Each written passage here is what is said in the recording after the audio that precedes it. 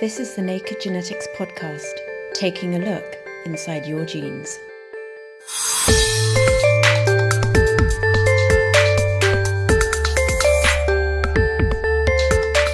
There's more to life than the 4 letters of DNA, and our cells use a chemical tag known as DNA methylation to mark out certain parts of the genome, helping cells to remember what they're doing.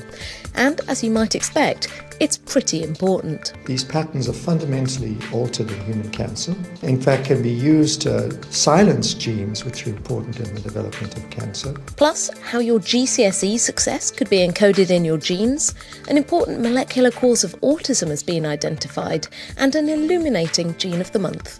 This is the Naked Genetics podcast for August 2015 with me, Dr. Kat Arney, brought to you in association with the Genetics Society, online at genetics.org.uk.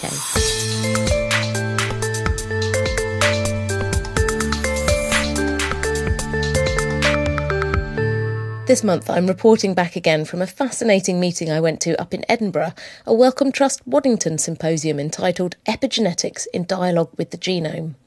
We tackled the wonderful world of epigenetics in last month's podcast, exploring some of the ways in which genes get turned on and off during development and disease, and now it's time to turn our attention to one of these marks in particular, DNA methylation.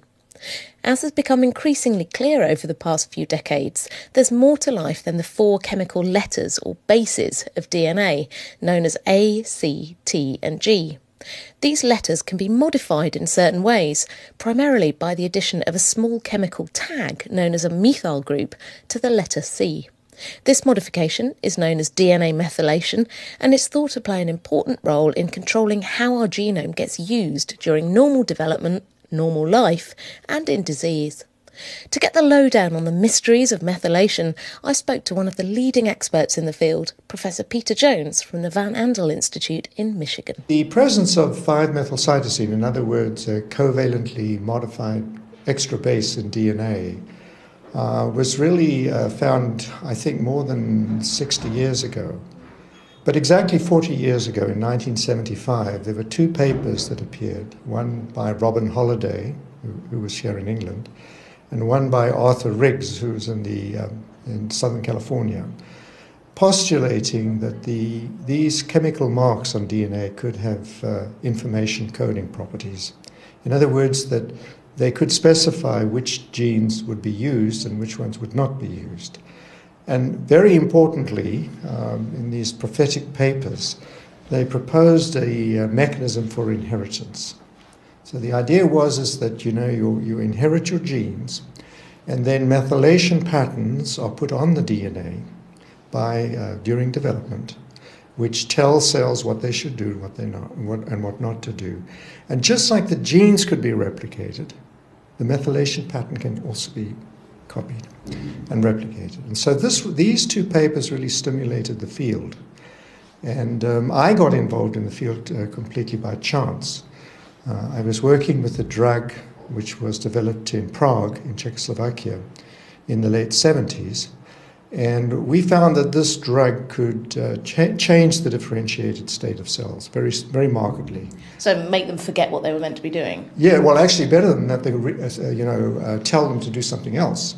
They didn't only forget what they were, but they did something else. And they were nondescript cells growing in a culture dish, and we could change them into beating muscle and fat and cartilage.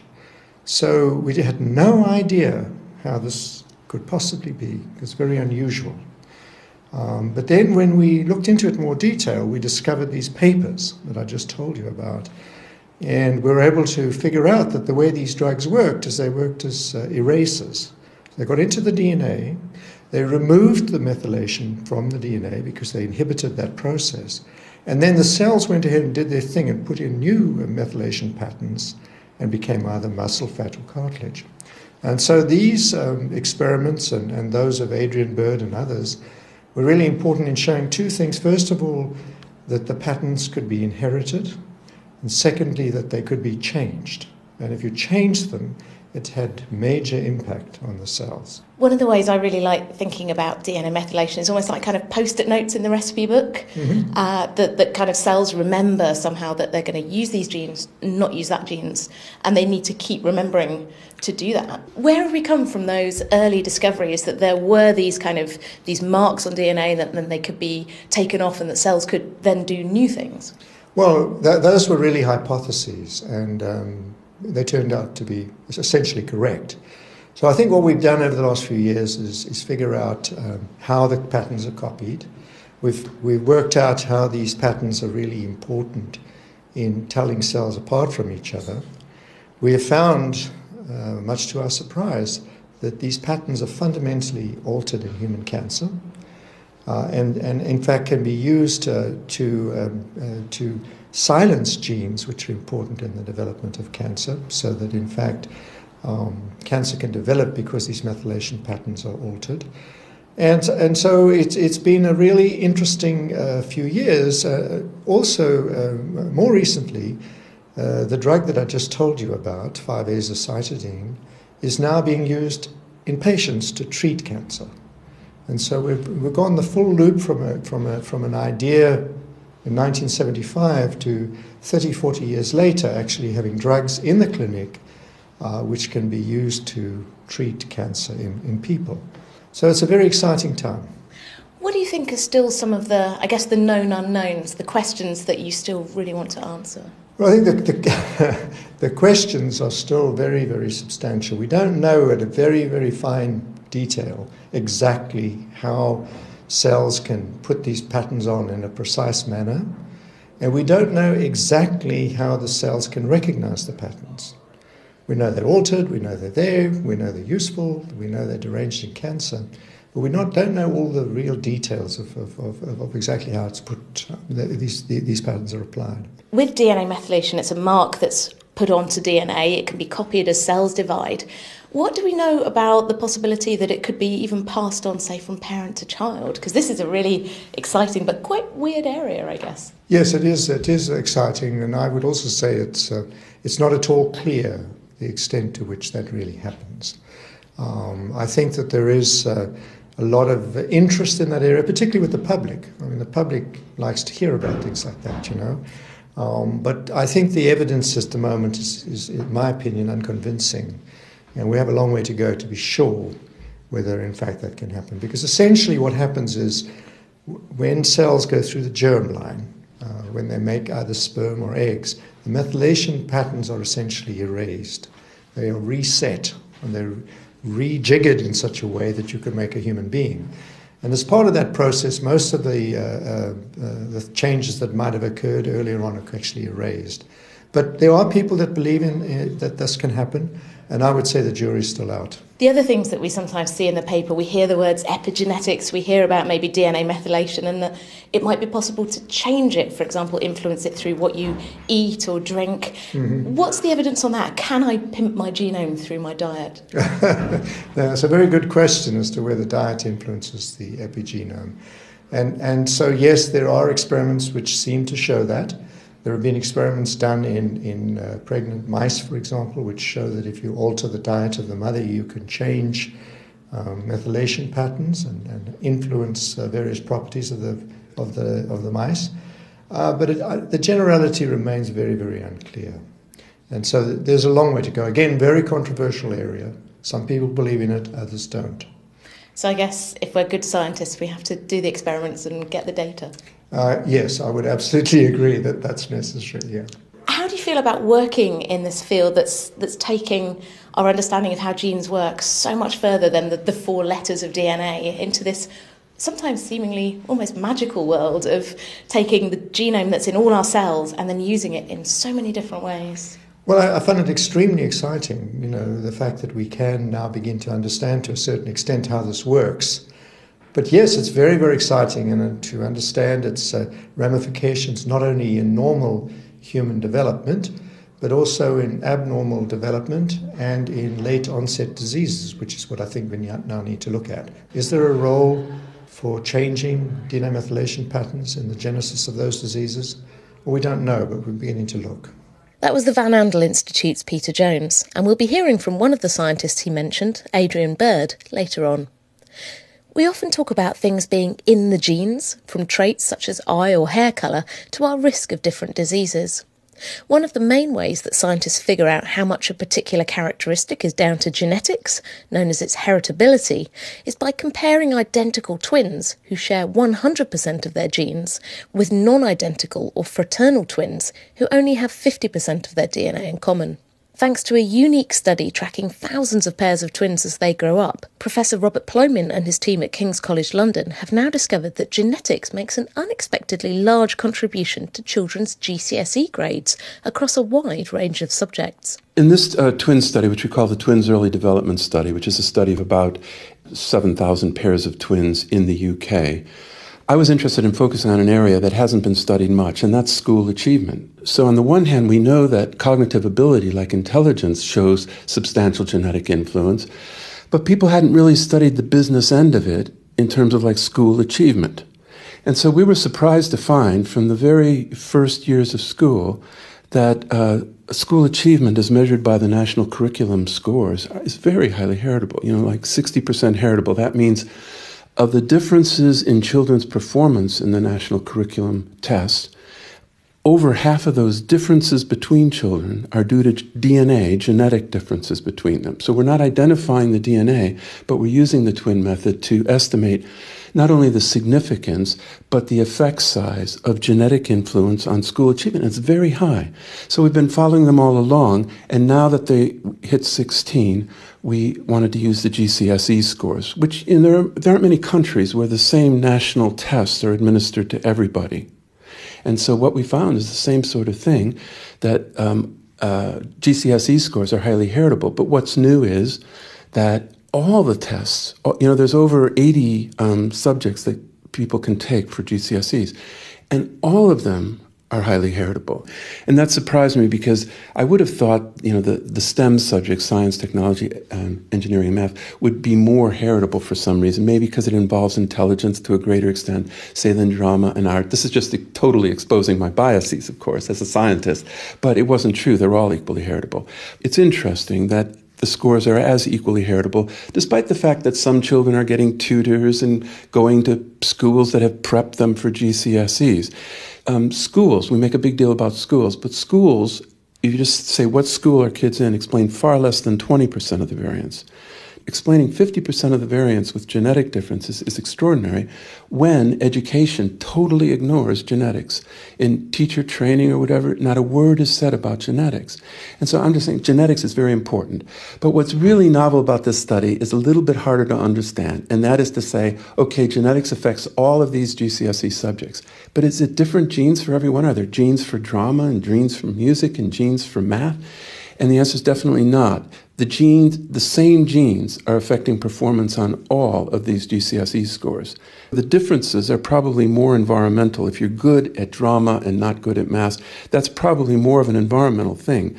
But the genetic action has to do with what's in common in performance across all of these things. Is it not just that they're just generally smart? They've got good intelligence genes. That's it. I think that's what most people would say. And so what we did is we took out intelligence. We corrected for intelligence. You can correct scores for age and sex, and you can correct scores for intelligence, say. So you can take these GCSE scores and make them independent of intelligence statistically. And then the interesting thing was to say to find that we got the same results. So everything's equally heritable, independent of intelligence. And what's even more surprising, again, it's the same genes that affect all of those intelligence-corrected GCSE scores. So what that means is that, your hypothesis is a good one, that a lot of what the genetic correlation among all these GCSE scores is about is intelligence. But what's amazing is you take out intelligence and you find, yes, there's still genetic influence, but it also works in a very general way. And that suggests it's like an academic ability, genetically driven academic ability. When you say that this academic ability is heritable, does this mean that we can pin down and say it's this gene, it's that gene, it's this gene? Can we find these genes? Well, a first step in trying to find genes is to find something that's heritable. And the research over the last few years saying that cognitive abilities and now school achievement is highly heritable motivates people to try and find genes. But what we know so far from all of the life sciences is that for complex traits, that is not for the thousands of single gene disorders that are very rare, but for the common disorders in medicine like cardiovascular sort of disease or obesity, or psychiatric things like alcoholism and depression, they're heritable, but they're not due to one gene by any means. We're thinking now there's thousands of genes of very small effect, which means it's going to be extremely difficult to identify the specific DNA differences responsible for the heritability. But it's all part of a package. I mean, it'd be nice if we're just talking about a handful of genes, the genes for math or something like that. But, if this is what we're finding, then we're just going to have to roll up our sleeves, get the strategies that will allow us to identify not the gene or the few genes, but the thousands of genes that are responsible for the heritability of these complex traits. King's College London's Robert Plomin, whose study came out in the journal Nature Scientific Reports, will be looking in more depth at his twin study, as well as other large-scale genetic studies, in next month's podcast. Studies like Robert's and many others have allowed researchers to start pinning down thousands of gene faults or mutations involved in a wide range of diseases and disorders, from cancer and heart disease to schizophrenia or depression. A gene recently linked to autism encodes a protein called UBE3A, which appears to control how nerve cells in the brain connect to each other. The levels of UBE3A are normally controlled by a kind of molecular switch known as phosphorylation, which involves attaching a chemical tag to a site on UBE3A, switching it off.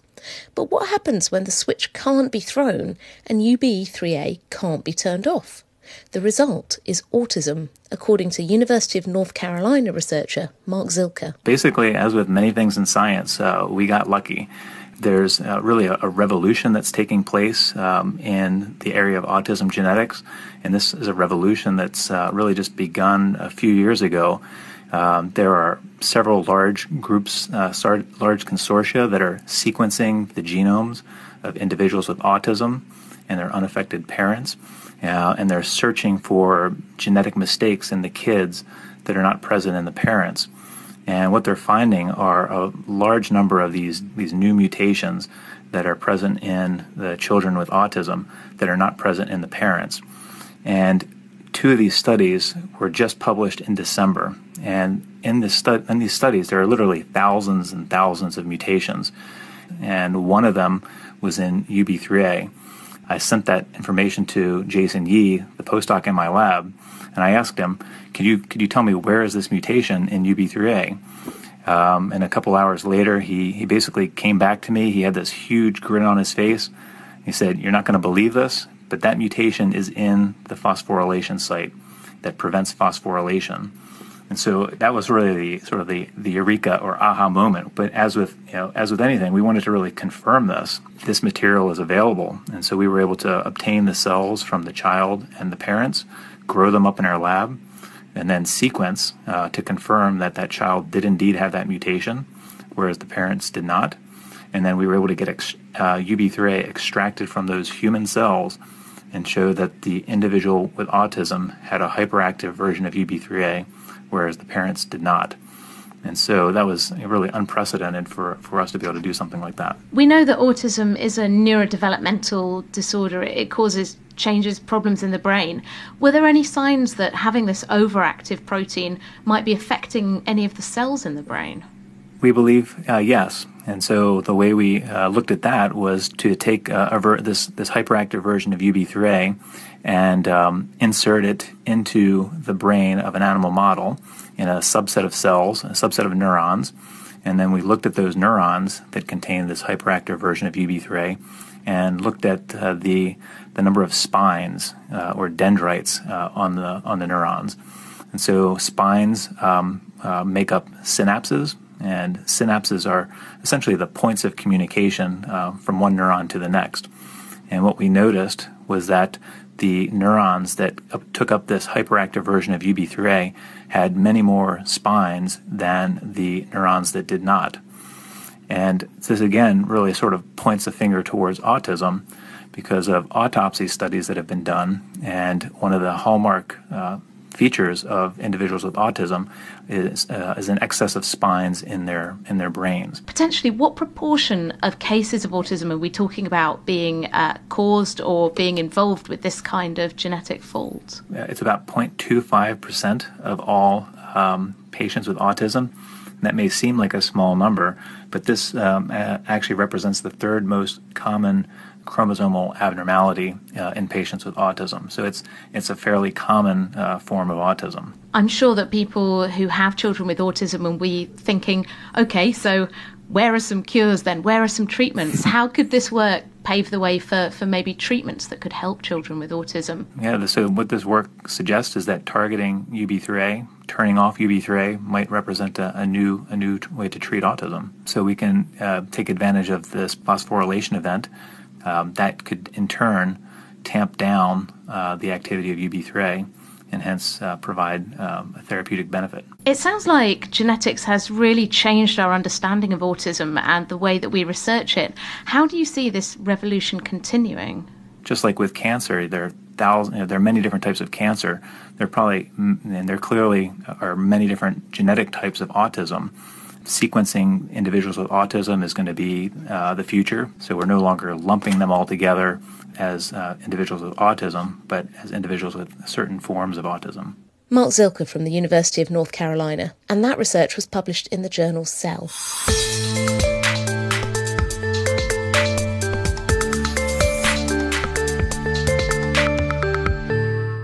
You're listening to the Naked Genetics podcast with me, Dr. Kat Arney. Still to come, we'll be lighting up our lives with the gene of the month.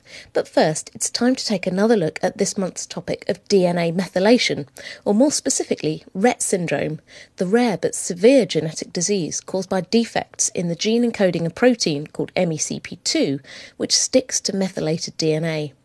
Professor Adrian Bird from the University of Edinburgh has dedicated his career to studying DNA methylation and the molecules that recognise it, and is hopeful that his research might one day lead to new treatments or even a cure for children affected by Rett syndrome. Rett syndrome is an autism spectrum disorder, which is very distinctive. It was discovered by Andreas Rett in Vienna.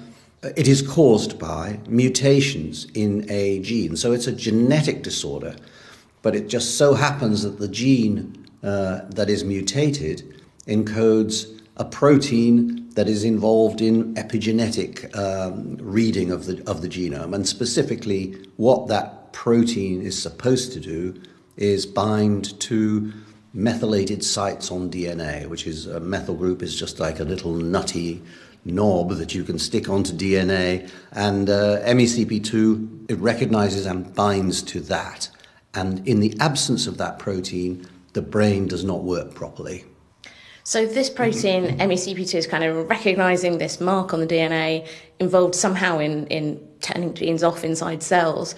What do we know about how this genetic fault is affecting brain cells, and how are you trying to understand this disease and bring forward some treatments perhaps? Well, that's what makes, obviously there's the human issue of dealing with the consequence of this that one would like to fix, but there is the attractive thing from a research perspective is that here you have a complex disorder that affects cognition, understanding, behavior, etc., and you know exactly at the molecular level what the cause is. Now, what one is trying to do is take little steps that you understand in going from the mutations that affect this protein to those complex outcomes. And we have not yet joined them up. People are working down from the brain and what's happening in the brain. The nerves do not seem to mature properly. There are groups of people who are trying to work out why not. And then there's the bottom-up approach where you start with the gene and find out what the protein that interacts with, and that's the approach we have largely taken. And in the end, the idea is that those coming downwards and those coming upwards will meet. And so far that hasn't happened. But to me, it has all the ingredients that it's a good place to start looking for what autism in general and intellectual disabilities, what their genetic roots might be. Tell me about some of the results you've had trying to fix or repair this genetic fault. A feature of Rett syndrome is that it's not neurodegenerative. So in other words, the nerve cells, although they're rather simplified, they don't have as many branches as these cells usually do, they are alive. And so this obviously raises the possibility that if you were to put back the protein, would they become mature now late in the day? And the reason why this is an interesting question is because it was widely assumed that it would be too late. I think there's a general view that neurological disorders of all kinds are more or less irrevocable, and that's really reinforced by the fact that there are hardly any effective treatments for any of these kinds of disorders. And so there is the idea that the brain goes through this complex development, it does certain things at certain times, and you need all the proteins to be there, and if you miss that, it's too late. You can't go back and redo it. So we devised a way of testing this idea, which was to make an animal model of Rett syndrome that did not have the MECP2 protein, and it's a very good model in a lot of respects of the human disorder. And then we put it back. We did this through a genetic trick. So we waited until the animals were ill, and then we switched on the gene. And the prediction of the critical period, critical window hypothesis would be that it wouldn't make any difference, but actually it turned out that they got almost completely better. So what that means is that there wasn't a critical window where you needed this protein. Actually, not having it makes the brain not work properly, and if you put it back, the brain starts to work properly, which was a totally surprising result to many people. Including us, I have to say. What it, of course, does is mean that if it raises the prospect that the human disorder will be curable.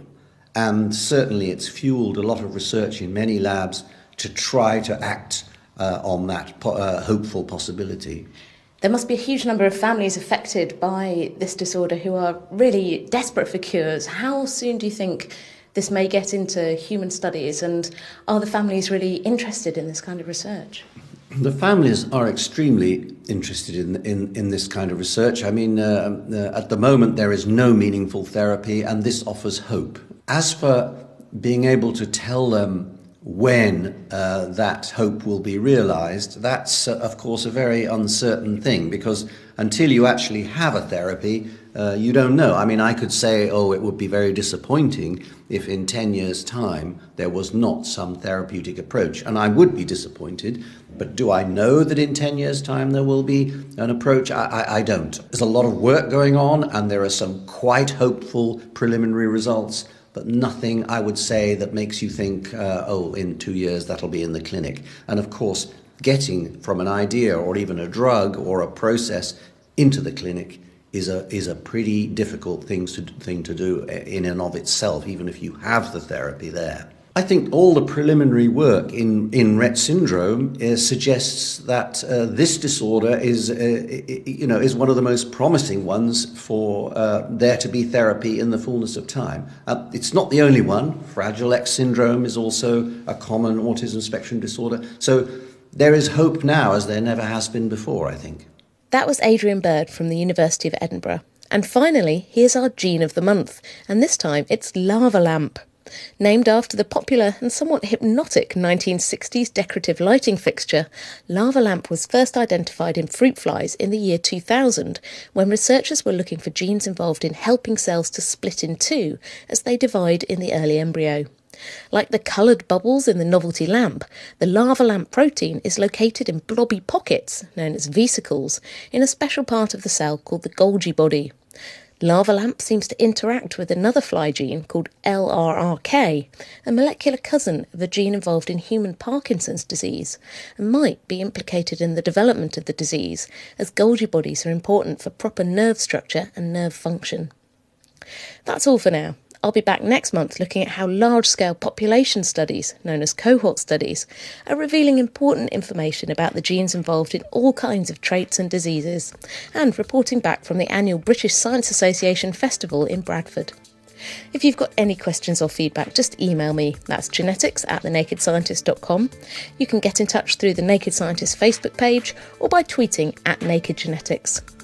Every episode of the Naked Genetics podcast is on iTunes and online at nakedscientist.com/genetics.